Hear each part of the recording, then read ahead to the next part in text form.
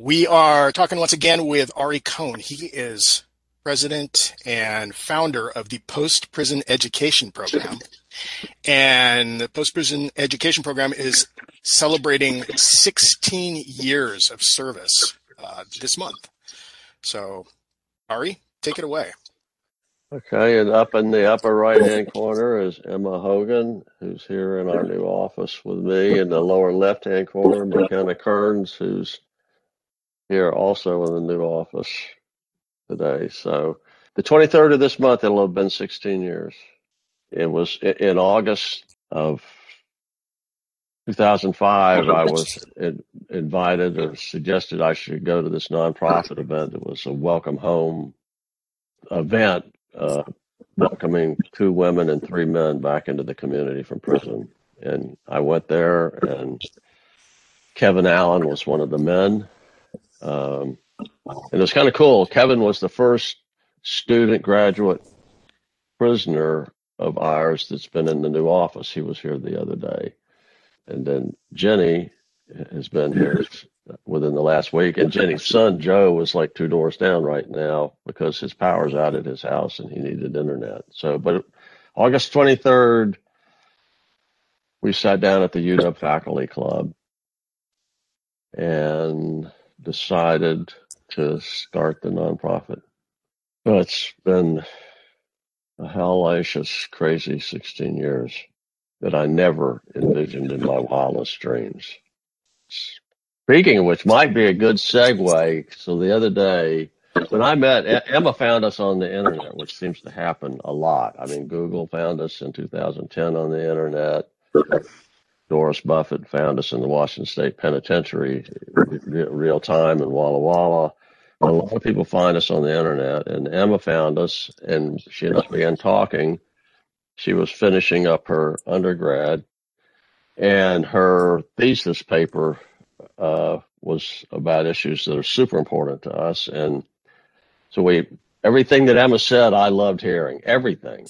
And so finally it was like, why don't you spend the summer working for us or working with us? And she was like, what will I do? And I'm like, anything you want to do. And I'm like, when you get here, you'll be in the mix and you'll figure it out.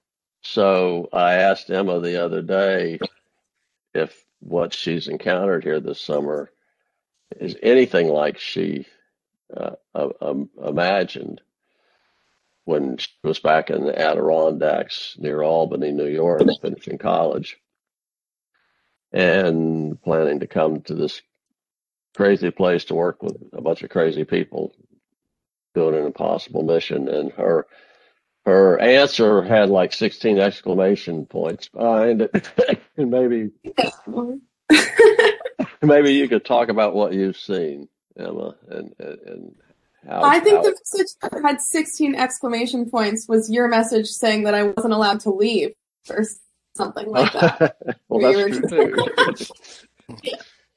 But no, it was definitely, I think part of my answer was that, yeah, I did expect something like what I do with the students that I work like one-on-one with has been like something that you described that I was really excited for, that I was like really excited to get involved, like on a personal level, like one-on-one, to have those conversations and kind of problem solve. And that's been really rewarding, I think. Yeah, I mean, exceeded expectations of what I thought that was going to be like, but I think definitely I couldn't have predicted like the opportunities that I would have, such as like writing with Hannah has been incredible. And yeah, I think like I was really excited to finally be able to devote my full time to this work, these issues, this cause, because I hadn't had any time in my life that I'd been able to do that. It had always been kind of a side, it was always something that I was like very passionate about And this year I was working on my thesis. So, that was a big part of my schoolwork, but it was a class as opposed to like my whole schedule. And so I was really excited for this summer to be able to really devote my full time to this. And I think, just the opportunities, like to write emails to people in the DOC that like I have a lot of like anger on behalf of these people that I'm working with. And I think up to this point, just all that anger at, these issues and the people responsible for them, I didn't have an outlet that was doing anything productive, really. I mean, well, writing my thesis was productive in its own way, but it wasn't the kind of like personal confrontation that I was kind of looking for that would really impact people on a personal level. And so to be able to, like, the 1 week with the one student that I was working with that, you raved about how mean I was and stuff, but no, like I was actually able to like put that anger somewhere productive and say you're wrong and this is why and this is what you should do about it and have something come about. Now he is taking the placement test to start the associate's degree program. So that's been, I think, far exceeded expectations, to say the least. I want to come back to the problems you've encountered with DOC or that you've dealt with DOC. But first, I want to duck over to McKenna and sort of ask you the same question. Like I remember distinctly. So like 2 years ago, or a little bit more, McKenna was a graduating senior at Seattle Academy, and she came down to our old office in SoDo to meet me. And I remember white T-shirt, blue jeans, and U.S. Keds. And I mean, I remember that day. And you've been here in the mix for 2 years since, or a little more actually, or a lot more. So like, I mean, and I wonder if what you've encountered was anything like you had in mind when you were at SAS and deciding to come work with us, and what stands out are like the last 2 years. What really stands out in terms of disappointments and exciting things and sadness and all of that. Yeah, I definitely could not have anticipated how much the program would play a part in my life over the time and how much it would impact me, and I know I'll take with me for the rest of my life. And Emma asked me a similar question yesterday when we were having lunch, and she was just like, it's crazy that you're leaving after this long. And I don't know, asking me a lot of things that I hadn't even yet reflected on. And yeah, I think it's going to be wild to leave after so long because, as I think all of you guys know, it's so easy to be so emotionally invested in this work so quickly because we're working so directly with people who really have to trust us with their livelihoods. And that trust building just takes a lot and requires a lot of effort on both sides. And I think that's something that's really special to what we do. And then especially getting to do that in such an impactful way has been really, really wonderful. And then I'd say in terms of disappointments, it's hard to narrow it down to just one, but we have just seen so many successful individuals and then also so many people who seem to have, I don't know, fallen to a few different fates. But I think that the ones that have been hardest for me are the few individuals who have been on staff who we've seen go down harder paths. And I think there's been 2 people who were working when I started who now aren't in contact with the program anymore, and then one person who was working more recently. And so I think building the kind of connections that we do on staff as well. And so that's one of the things that I was going to mention as my highlight is this summer having so many new people around, and having so many people with such skill sets is actually so beneficial. And I think the program's really growing in ways that I could have anticipated just in the past few months because of how much talent we have on staff right now and how many great people are around. And then also because of that, because of the capacity we have, how many incredible students we've been able to take on and how inspired I've been by so many of the people who I've been working with recently and so many of the conversations that I have with them on a daily basis. And so that's definitely made this past summer a really special summer to kind of end on. And I definitely starting as an intern, and I remember most of what I was doing was just looking at the recidivism rates, and I was calculating what the recidivism rate of the program was in comparison to DOC. But I think for the majority of that time, I wasn't talking to many students, and so I was still pretty removed from a lot of what we did outside of just reading personal statements. And I remember that being the most impactful part of my time working initially, was reading those really open retellings of people's lives and the vulnerability that they shared there. But there's definitely extra component that comes in once I was able to actually build personal relationships with people, and even going to a prison for the first time and seeing what that experience actually might feel like. But that's a long way of saying that all of this has been a big surprise, but it's been so informative and so special in ways that I never would have expected. So as you go chase your law degree at Villanova starting in about a month, are you gonna is what you've seen here the last 2 years gonna have any influence on what kind of law you practice or train to practice? Yes, I would say most definitely. I think I have no sense of an idea of what. You know what? We ought to get to focus McKenna, on. why don't you grab that jetpack from Joe and get it by your computer? Is my Wi-Fi bad?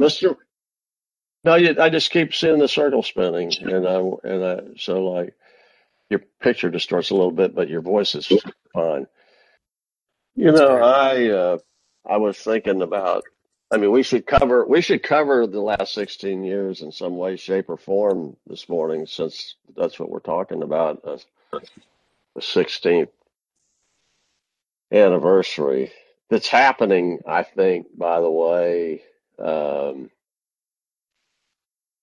9 years after my intent in 2005 was to like retire at 65 and be out of this, be gone, and have somebody else take this over. We should try to cover what all we've seen the last 16 years,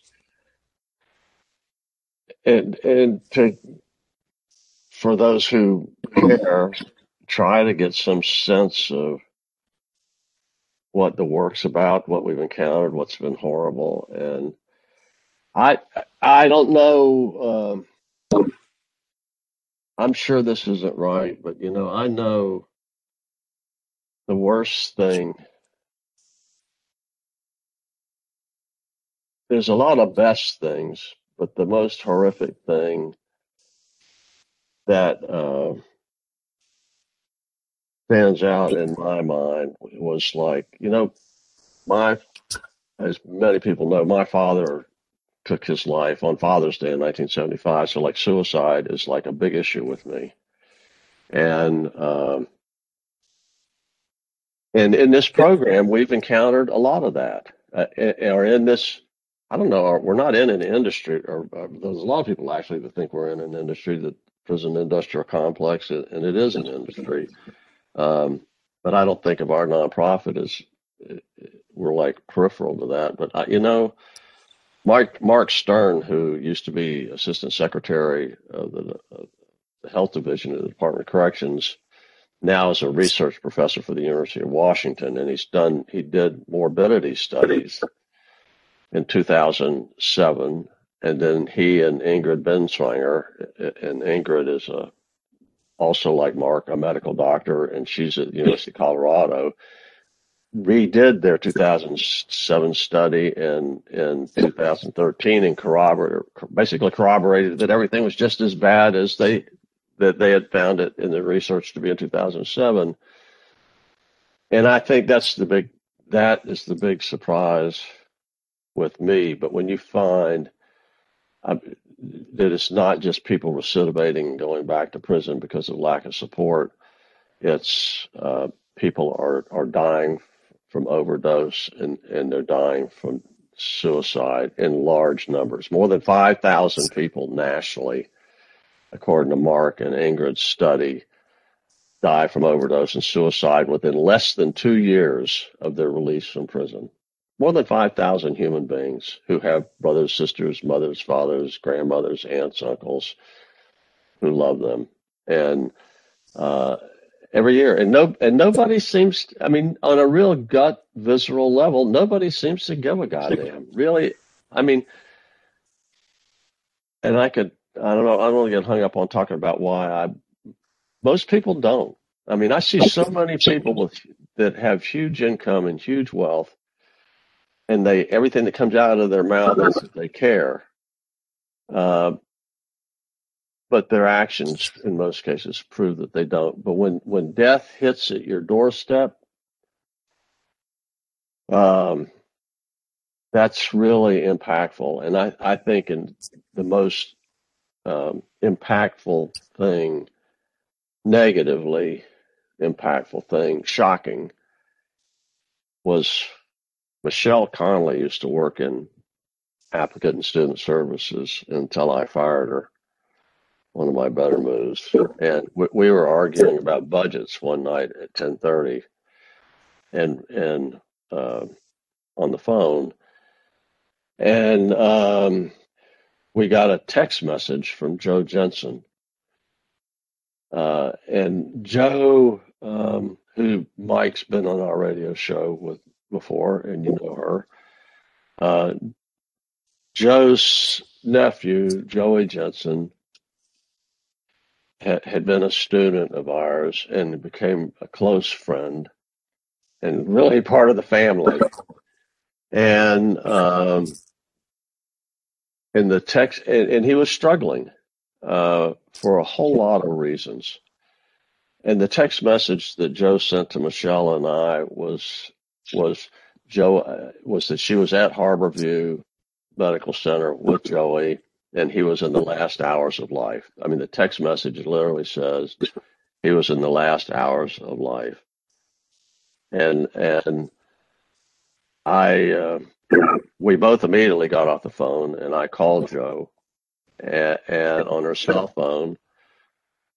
And that morning at about 11:15, because of all the horrible pressures that he was facing in his life, he went to the train station and jumped. And that night at like 4 a.m, they cut off all the tubes and he died. And we had about 13 staff at the time. And Doris Buffett, Warren's sister, was fully involved in our funding. And Google was fully involved. And I had to notify everybody by phone call and text in the middle of the night that Joey had died. And then everybody in the office convened. Board members, staff, social workers who were doing their practice. And somebody who specialized in trauma stewardship is a friend of mine, Rebecca Demerel. And her husband came in to professionally try to help us all deal with his death. And I've never forgotten that. And we've seen other deaths.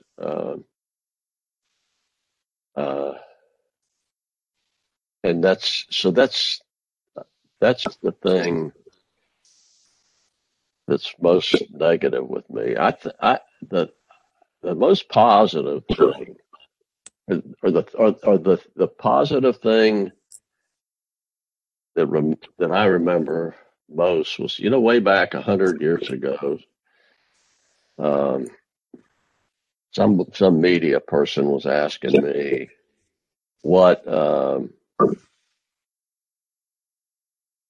like what my hopes and dreams were for the nonprofit, um, and I think my comment was pretty much along the lines of, I just wanted to see one former prisoner succeed at college and graduate and walk the graduation stage, and then I was like, then God can shoot me dead with a lightning bolt, and I won't give a damn. And that person ended up being Becky Heffling. She's married now, but back then it was Hopwood, and she was our first graduate, I think, in 2007.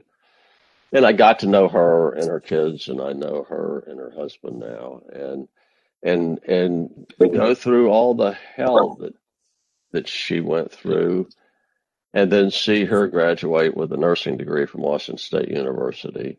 And now I haven't talked to her in a while, but her husband actually was posting on my Facebook the other day. But now I think she's a registered nurse at Sacred Heart Hospital in Spokane, married with kids and lots of happiness. And her graduating was just like the super coolest thing in the world, to take somebody who had been sentenced to prison for 7 years on a meth conviction, uh, her separated from her kids, lost her marriage, lost her freedom, and to work for her and help her put it all together again and see it come to fruition,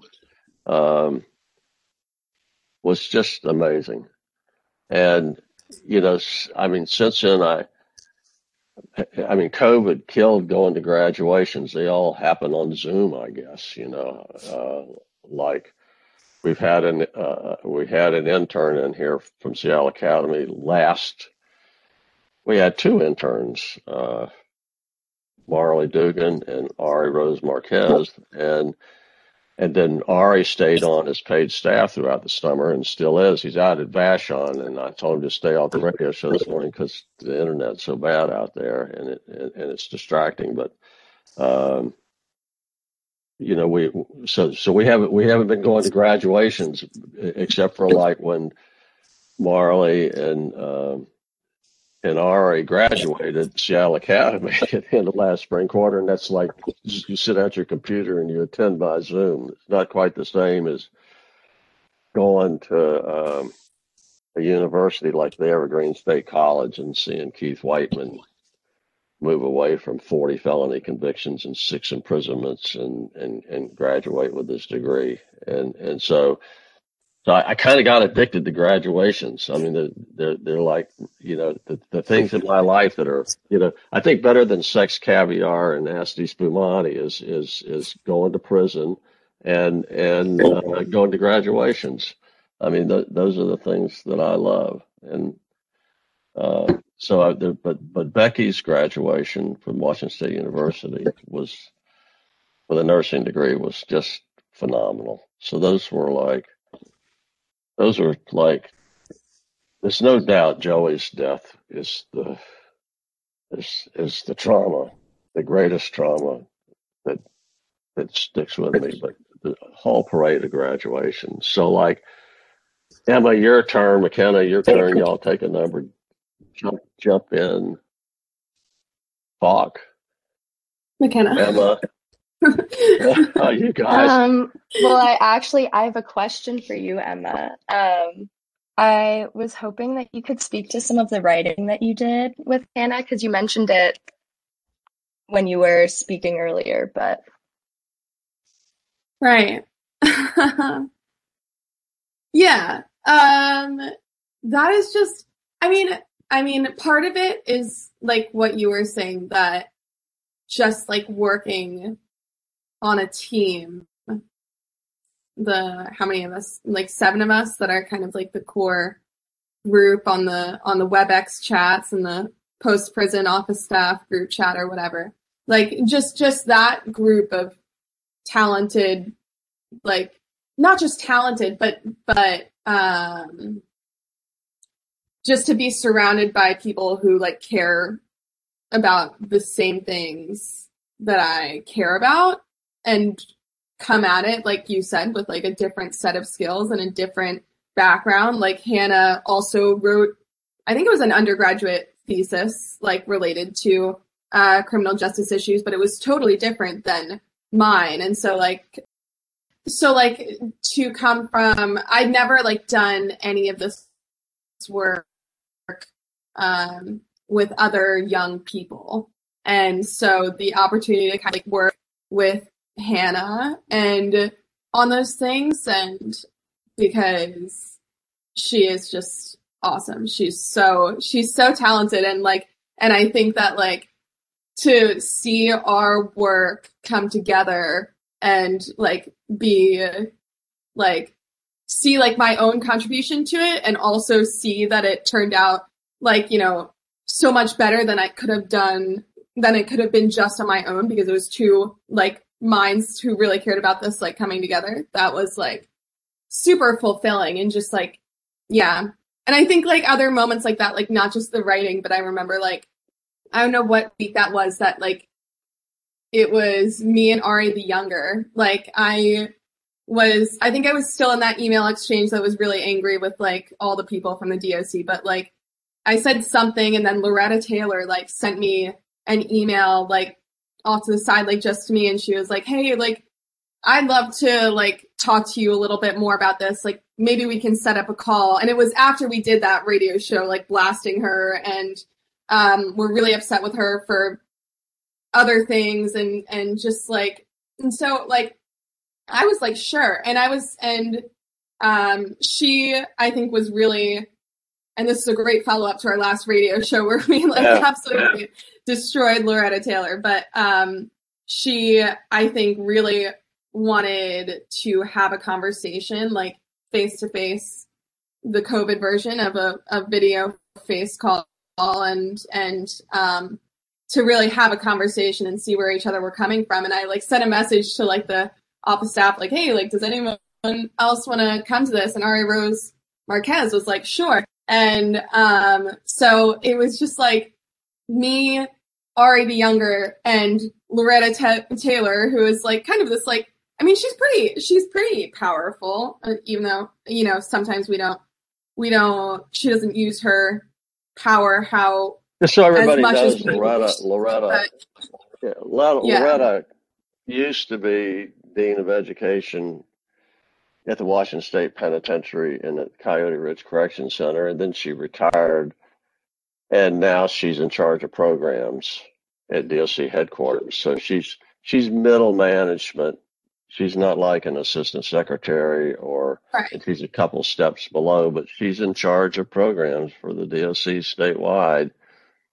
And the thing, I ought to pull up the email that Emma's talking about. And you know, you talk about, I think we should talk about honesty and dishonesty of government. You know, that's like over the last 16 years, one of the most baffling things and infuriating things, and it's what set Emma off, as we discussed in the last month's show, was like just the blatant dishonesty of government. And Department of Corrections is damn sure government. It's just where they say one thing to the public, their front-facing persona, what they put out to the public, they say, but their actions just are completely different and the complete opposite. So like, you know, DOC not just that, and also just the lack of effort, the lack of effort.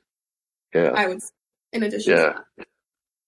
Yeah. So like now, I had a list of questions. I actually wrote them down, and I'm going to find one. To finish that story, it was pretty,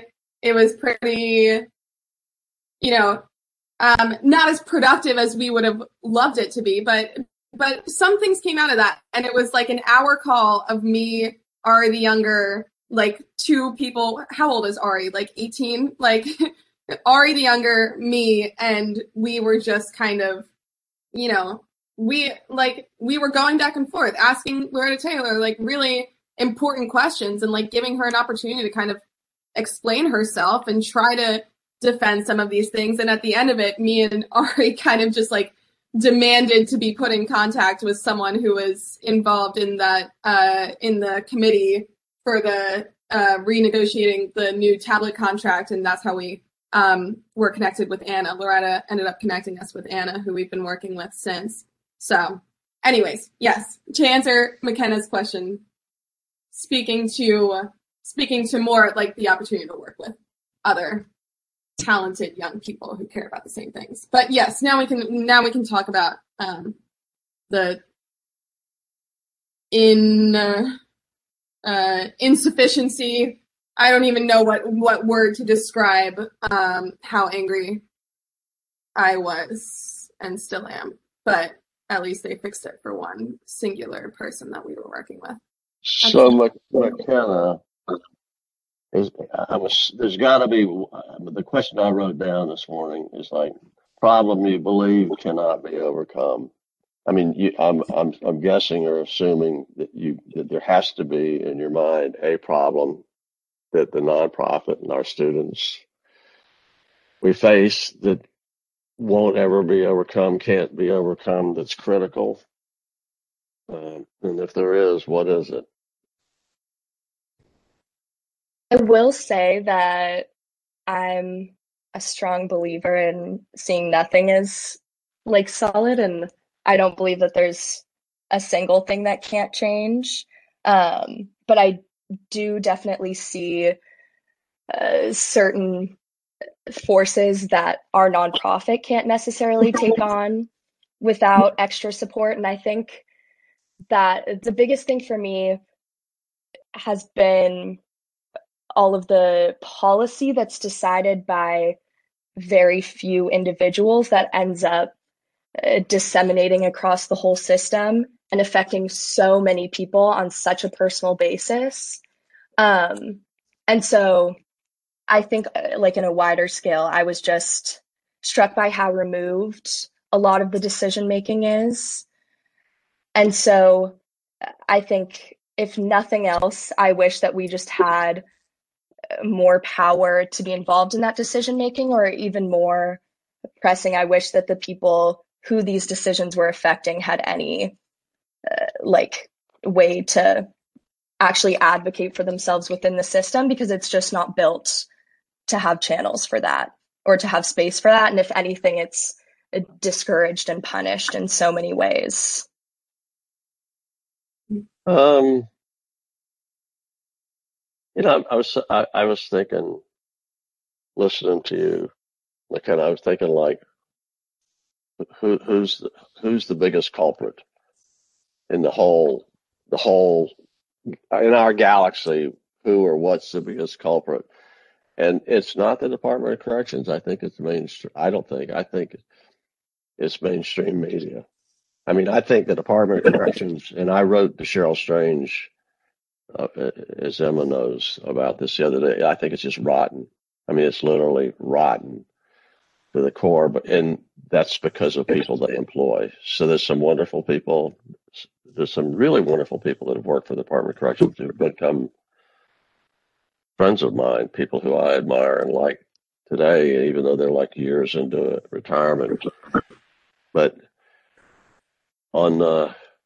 there are some. I think there's also that those reflections speak to, again, like distance from the decisions that people make. And a lot of the people who work in DOC are working directly with a lot of individuals. And like, I don't know if you, Emma, and Ari would have the same reflections, but I think we've all encountered a lot of really wonderful people who care a lot about the work that they do and do some things like outside of, the power of the DOC. And I don't know, I think it's when there's even more distance, and like, especially like politicians, I think is where I've reflected on it a lot.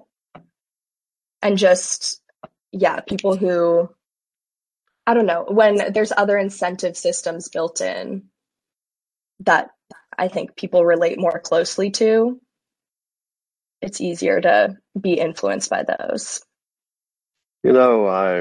when I mentioned that mainstream media, going back to Becky, our first graduate, I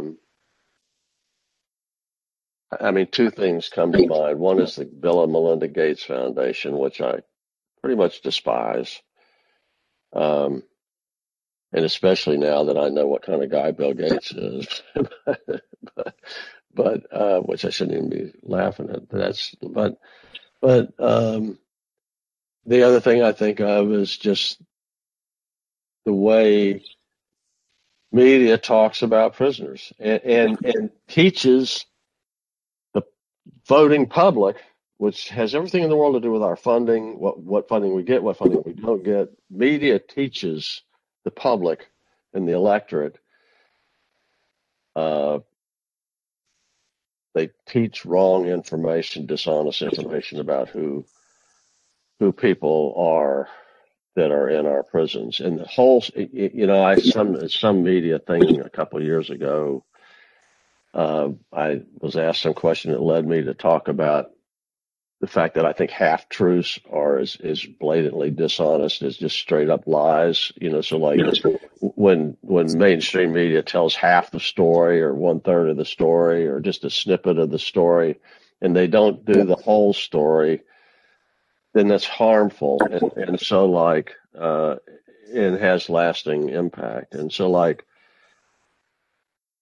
I'll never forget, we had a board member, one of our original board 3,000 years ago, Janet Narum, who ran the STAR project in Walla Walla and worked inside the Washington State Penitentiary. Janet was on our original board, and when Becky came out of prison, she went to work for the STAR project, and so she worked for Janet, and she wanted to return to nursing. So before she went to prison, she had been a nurse, and that had been her dream since age 12. And there's a neat video, by the way. If y'all go to our Facebook page, River Styx Foundation did a phenomenal job. The first video that was ever made about our work was done by River Styx, and it featured Becky and her family. And I think it's on our Facebook page, and I'm pretty sure it's on our YouTube channel. But Becky wanted to become a nurse again. She believed she couldn't, and she was looking to build a new career. And so Janet introduced her to me, and then they emailed in her application. And at some point, we had the personal statement to Becky's application up on our website. I don't know. We had it in a section called Why We Help, and I don't know if it's still there or not. But the whole story with Becky was that she was a law-abiding, and none of this hit me. None of this has ever been printed in the Walla Walla Union Bulletin or by mainstream media. So, like, she was a mom, married, wife, mother, law-abiding nurse, probably had never had a parking ticket in her life, and some piece of, some reprobate, which is putting it kindly, kidnapped her and took her to Tri-Cities and locked her in a house and repeatedly raped her, over the course of a weekend. So like, and in my mind, I could visualize it. I think one of my problems with life is that I empathize to great an extent. So like, I can visualize when I tell that story. Which, by the way, Gary Locke, when he left being governor and went to work at Davis Wright Tremaine, wrote a beautiful 13-page declaration of Becky's whole story. But I mean, it's easy for me to, in my mind, be like in Becky's shoes, and every couple of hours you hear footsteps coming down the hallway again, and you know you're going to be raped again. You hear the footsteps again and again, and you know what's going to happen, and it happens repeatedly. And she was so traumatized by that kidnap and those rapes that she had to take a leave of absence from the hospital. And so then she was at home, and I'm going to cut this short and not TMI it, but she was at home trying to recover from the trauma, and not so much the physical trauma, but the mental trauma of what had happened. And a friend of hers who was worker at the hospital came by her house. And the way Gary Locke told the story in this really powerful declaration that he wrote for her, she was like downstairs in the basement, lights out, cowering sort of in the closet in the dark, more or less in a fetal position. Just she wasn't functioning as a mom, as a wife, as a human being. She just wasn't functioning, and certainly not as a nurse. And her friend introduced her to meth, and so she could be happy again. And so then she became addicted to meth, and out as a result of the rape and the kidnap. And then when she, you can't function as a nurse if you're addicted to meth, and so she eventually lost her job. Then she didn't have income to pay for the meth that she was addicted to, and so she started manufacturing. And then she was arrested for using and manufacturing meth and sentenced to prison. And none of that background, what the Walla Walla Union Bulletin or any mainstream media, Blethen Incorporated here in town, would just talk about is that a person like Becky was justifiably arrested, broke laws, dealt drugs, so she was arrested and lost her freedom, and that was the way it should be. But there'd be no background at all about the trauma. Like 2 doors down, Joe Wolf is working using our internet this morning because power's out at his house. And as I think everybody on earth from here to Egypt and Switzerland knows, his mom is a student of our nonprofit, and we worked for her since 2010. And media until now would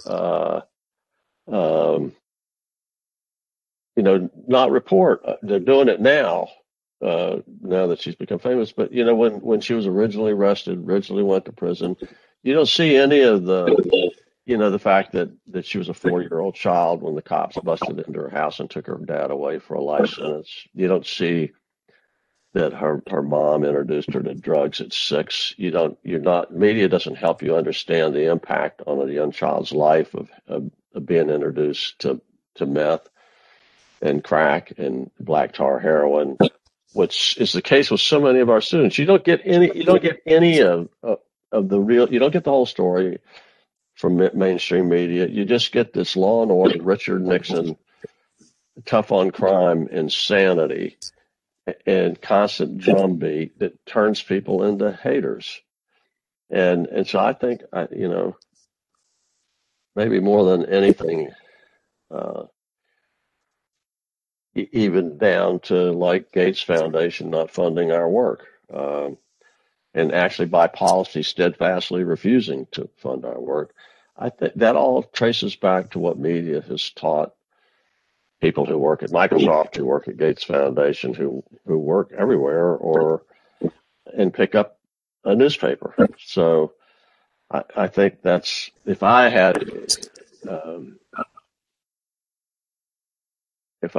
was to, the problem I think that can't be overcome is what most people in society believe about prisoners and former prisoners, which is so far from the truth and the reality that it's outrageously outrageous. So I don't know.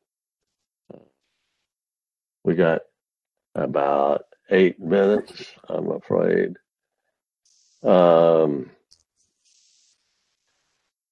Hi. We should talk about, it should be exciting that this nonprofit exists 16 years down the road from August 23rd, and that we're still able to help people in meaningful ways, or work for people in meaningful ways. I got a call this morning. Maddie Gates has been working for damn near a year for a guy named Tim Dillon. to get him out of prison, I think of almost 20-year sentence, and accepted into the University of Washington. And Amari, if you're listening, we got another one coming your way. And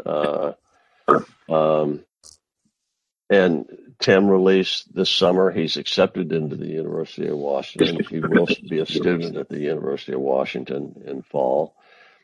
And he called me this morning. He's moved from Auburn to the U District, so he's out of his parents' home in Auburn, and he's got a job in the U District, and he's making money, and he's clean and sober, and he's focused, and in my mind, he'll be the next Jenny Burton. He'll set the world on fire, and so that's a constant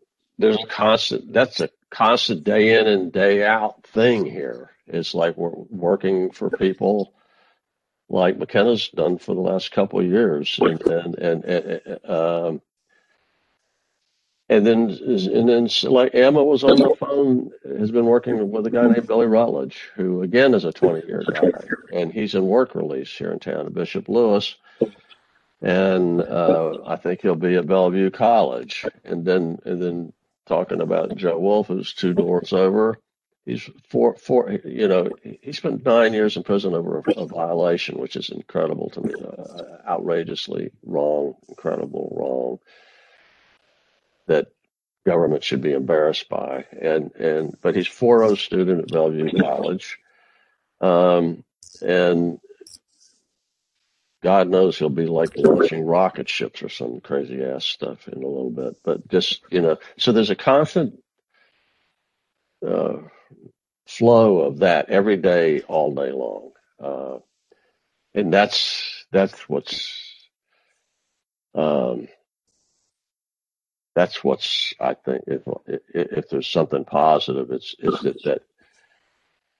that even in our most dire moments, which usually is funding related, that's going on, and we can be hanging on by our bootstraps, wondering how we're going to pay the rent, or how we're going to buy a computer for somebody, or somebody's about to release. I mean, we've got a woman getting ready to release a Purdy on the 11th, and she needs $14,000 for University of Washington School of Law. And she'll be in our office on the 11th or the 12th.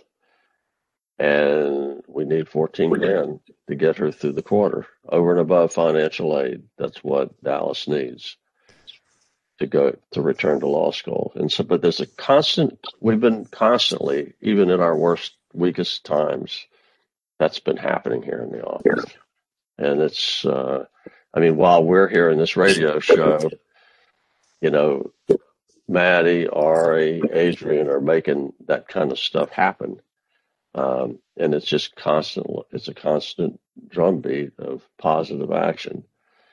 And so if there's anything to be celebrated about the fact that we're 16 years old, and we've been doing this for 16 hellacious years. So, and I tend to agree with, not to cut you off, I tend to agree with McKenna that, I don't want to say that, that problem that, that verges on unsolvable, all compromise, that verges on unsolvable, of how the public views formerly and currently incarcerated individuals. I think, also the depth and kind of just how ingrained and big that problem is what makes this work so important, and keeps this work so important. I think, if this was an easy problem, or it was then why would we even need this organization? You know what I mean? I think kind of the point is that this work is so challenging and so important, and so there's so much of it. There's so many people to help. So yeah. Yeah, and on that note, I know we had a lot of conversations when things were stressful and we were making difficult decisions regarding funding and other things, just that like the reason why we were coming across these issues was because we're fulfilling such a need and there's such a deficit, and that's not attributed to us, and like that's why we're coming across all of those. And obviously that's a hard reality to face when it at times feels like we're the only organization doing anything like this, but it definitely helps remind us of, I think, the importance of what we do on a daily basis. I do think, that really brings up a story that always resonated with me. So one of the most wonderful people I've ever met during our 16 years is a woman named Jenna Melman, and Dolphy Jordan was a student of ours. He's a friend of mine. He's a former prisoner. And he and Jenna are married, and they met when Jenna was running applicant student services in the office, and Dolphy was a student, fresh out of 21 years of prison. And, funding became so difficult. And having the choice dumped on your shoulders of like whether somebody's going to be homeless that night or whether they're going to have a roof over their head, that all, that's really killingly difficult. I can't, and it's worn out so many people that have worked here over the years. I mean, we've got a turnover rate that probably beats any corporation on the face of Earth, and it's because it's just difficult to like have the pressure on you, like, yeah, I'll find housing and we'll scrape together $550 and $150 deposit or something for an Oxford house. Or if we don't, then that person's homeless, or they come out of prison with no clothes other than the one outfit that they're wearing. No food, no clothes, no nothing. But you either, meeting that need or not meeting that need. And so many times when we haven't been able to do it, which is the responsibility of funders, it's horrifying. And it's, I don't know, it's debilitating. But anyway, one day, Jenna, I just have the highest regard for her, and I talk to her probably monthly, and I call her for advice. She taught me about DBT. She had her master's degree from Columbia, and then moved from New York to be with us, and she just had all of that she could take, and one day she said to me, she said, I don't want to do this anymore. I don't want to write checks, is what she said. And so what she was saying was she wanted to do advocacy work where we're not responsible for direct service, like buying groceries and housing and clothes and tuition and books and all of that. She just wanted to work on educating the public where you don't have the burden of somebody's homeless or they're housed, they're hungry or they're fed. And so, I've lost track of where I was going with that, but I've totally lost my train of thought, which is a shame because that was like important. Somebody bail me out, help. Well, I think that's one of, circling back, I don't know, like, one of the things that really drew me, to like this organization in particular to do this work was that, like, I really did not want to be, like, I knew that I wanted to work on prison reform, but not in like a totally disconnected way. Like, if that makes sense. Like, this is very, close as you can get to the issue. I mean, Adrian, who's actually experienced this herself, our incredible coworker who is a graduate of the program, and we just interviewed for our first episode of the podcast, said that when she works with students in student services, she feels like she's going through the process for herself again, which I thought was one of the most powerful things that I'd heard. And obviously, I've never been through the process myself, but like, this is as close as you get to, both being there for the successes and the, you know, and the risks and the suffering. And so I don't know if that's close to where you were going with it, but Well, if it isn't where I was going, it's a good place to end up because, but you know, the fact is that, oh, I know exactly where I was going now. So like, so 10 days after Jenna said that to me, she was gone. She went to work for Consejo. She's fluent in Spanish. And she went to a place where she didn't have to have the burden of decisions of whether somebody's hungry or unhoused or unclothed, riding on her shoulder. And that impacted me hugely. And I started thinking, Mike, you're going to have a heck of a time editing this because we're at 104.27 right now. But I started looking back at a whole series of people that we've worked for, and I was like, there's some of the people I knew if we hadn't been involved in their life, they wouldn't have made it. So make it is you don't die from overdose, you don't die from suicide, you don't return to prison, you build a life that's worth living, right? That's my version of make it. Maybe you even do the impossible and attain happiness, but like. I went through this whole inventory of people like Dolphy Jordan, Jenna's husband. I know darn well he would have made it on his own without us. He wouldn't have met Jenna, which would have been sad because they've got great kids and a beautiful home and a great marriage. But he would have made it. He could have made it without us. And then, but there's some other people that I knew could not have made it without us. Just absolutely would not have. And without us being in their lives. And then there were some people I didn't know. I wasn't sure if they, in their mind, would have made it or not. So I wrote Chris Jones an email. I actually wrote 10 or 12 people an email, but Chris's response was I'm going to try and find it in Outlook real quick, and then we'll close out. And then, Mike, you can spend the afternoon editing this. Good luck with that. But Chris's response was really impactful for me. I want to try and find it if I can. But it was just like he would not have made it. But for us, and he stated it really eloquently. I've almost found it, so bear with me a minute. His response, I thought I had flagged this in my archives, but his response, since I can't find it right here where I want it, was pretty simple. It was like he would not have made it, and that there's never been any doubt in his mind.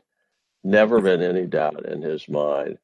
Here it is. This is what he said. So this was November 14, 2011.